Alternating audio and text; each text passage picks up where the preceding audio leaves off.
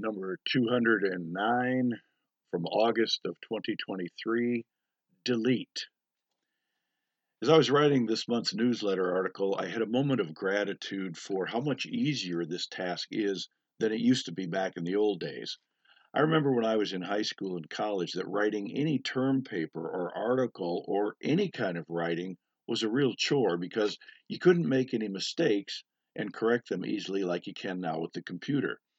My grandchildren can't believe that we used to have to go through such a cumbersome process with a typewriter just to get a paper done. I explained to them that we had a product called whiteout that you used to brush a white film over a mistaken letter, and then you could type the correct letter on top of it. The next technological breakthrough came when the erasing ribbon was invented, and you could just type over a mistake with this handy ribbon. The grandkids wondered why we just didn't use the backspace or the delete button on the typewriter, and they were amazed we didn't have a delete button like we do on the computer. In those days, when you had a typo, it was a real process to get your paper right with the world. This started me thinking how nice it would be if we just had some kind of delete button for other mistakes that we make in our lives. I could just go back after that unkind comment I made when I called my sister an idiot and hit the delete button, and it never happened.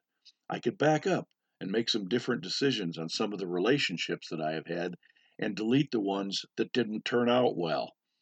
I would be able to reverse some of the stupid and dangerous things I have done working on the farm and prevent injuries by hitting the delete button.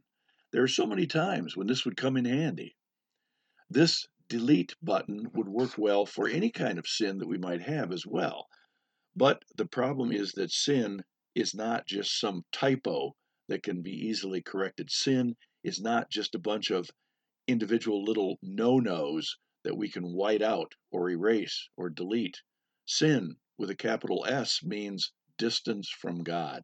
It means that we are not close to God and we are not following His will and His ways. Each thought, word, and deed that goes astray earns us death. But the good news is that the Lord loves us enough to give us our own delete key if we are a Christian. Jesus invented this on Calvary when he said, "It is finished." This is the delete key of God.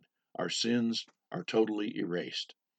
I used this notion at the drug treatment center after having a patient type in all of their examples of past misbehavior in their moral inventory.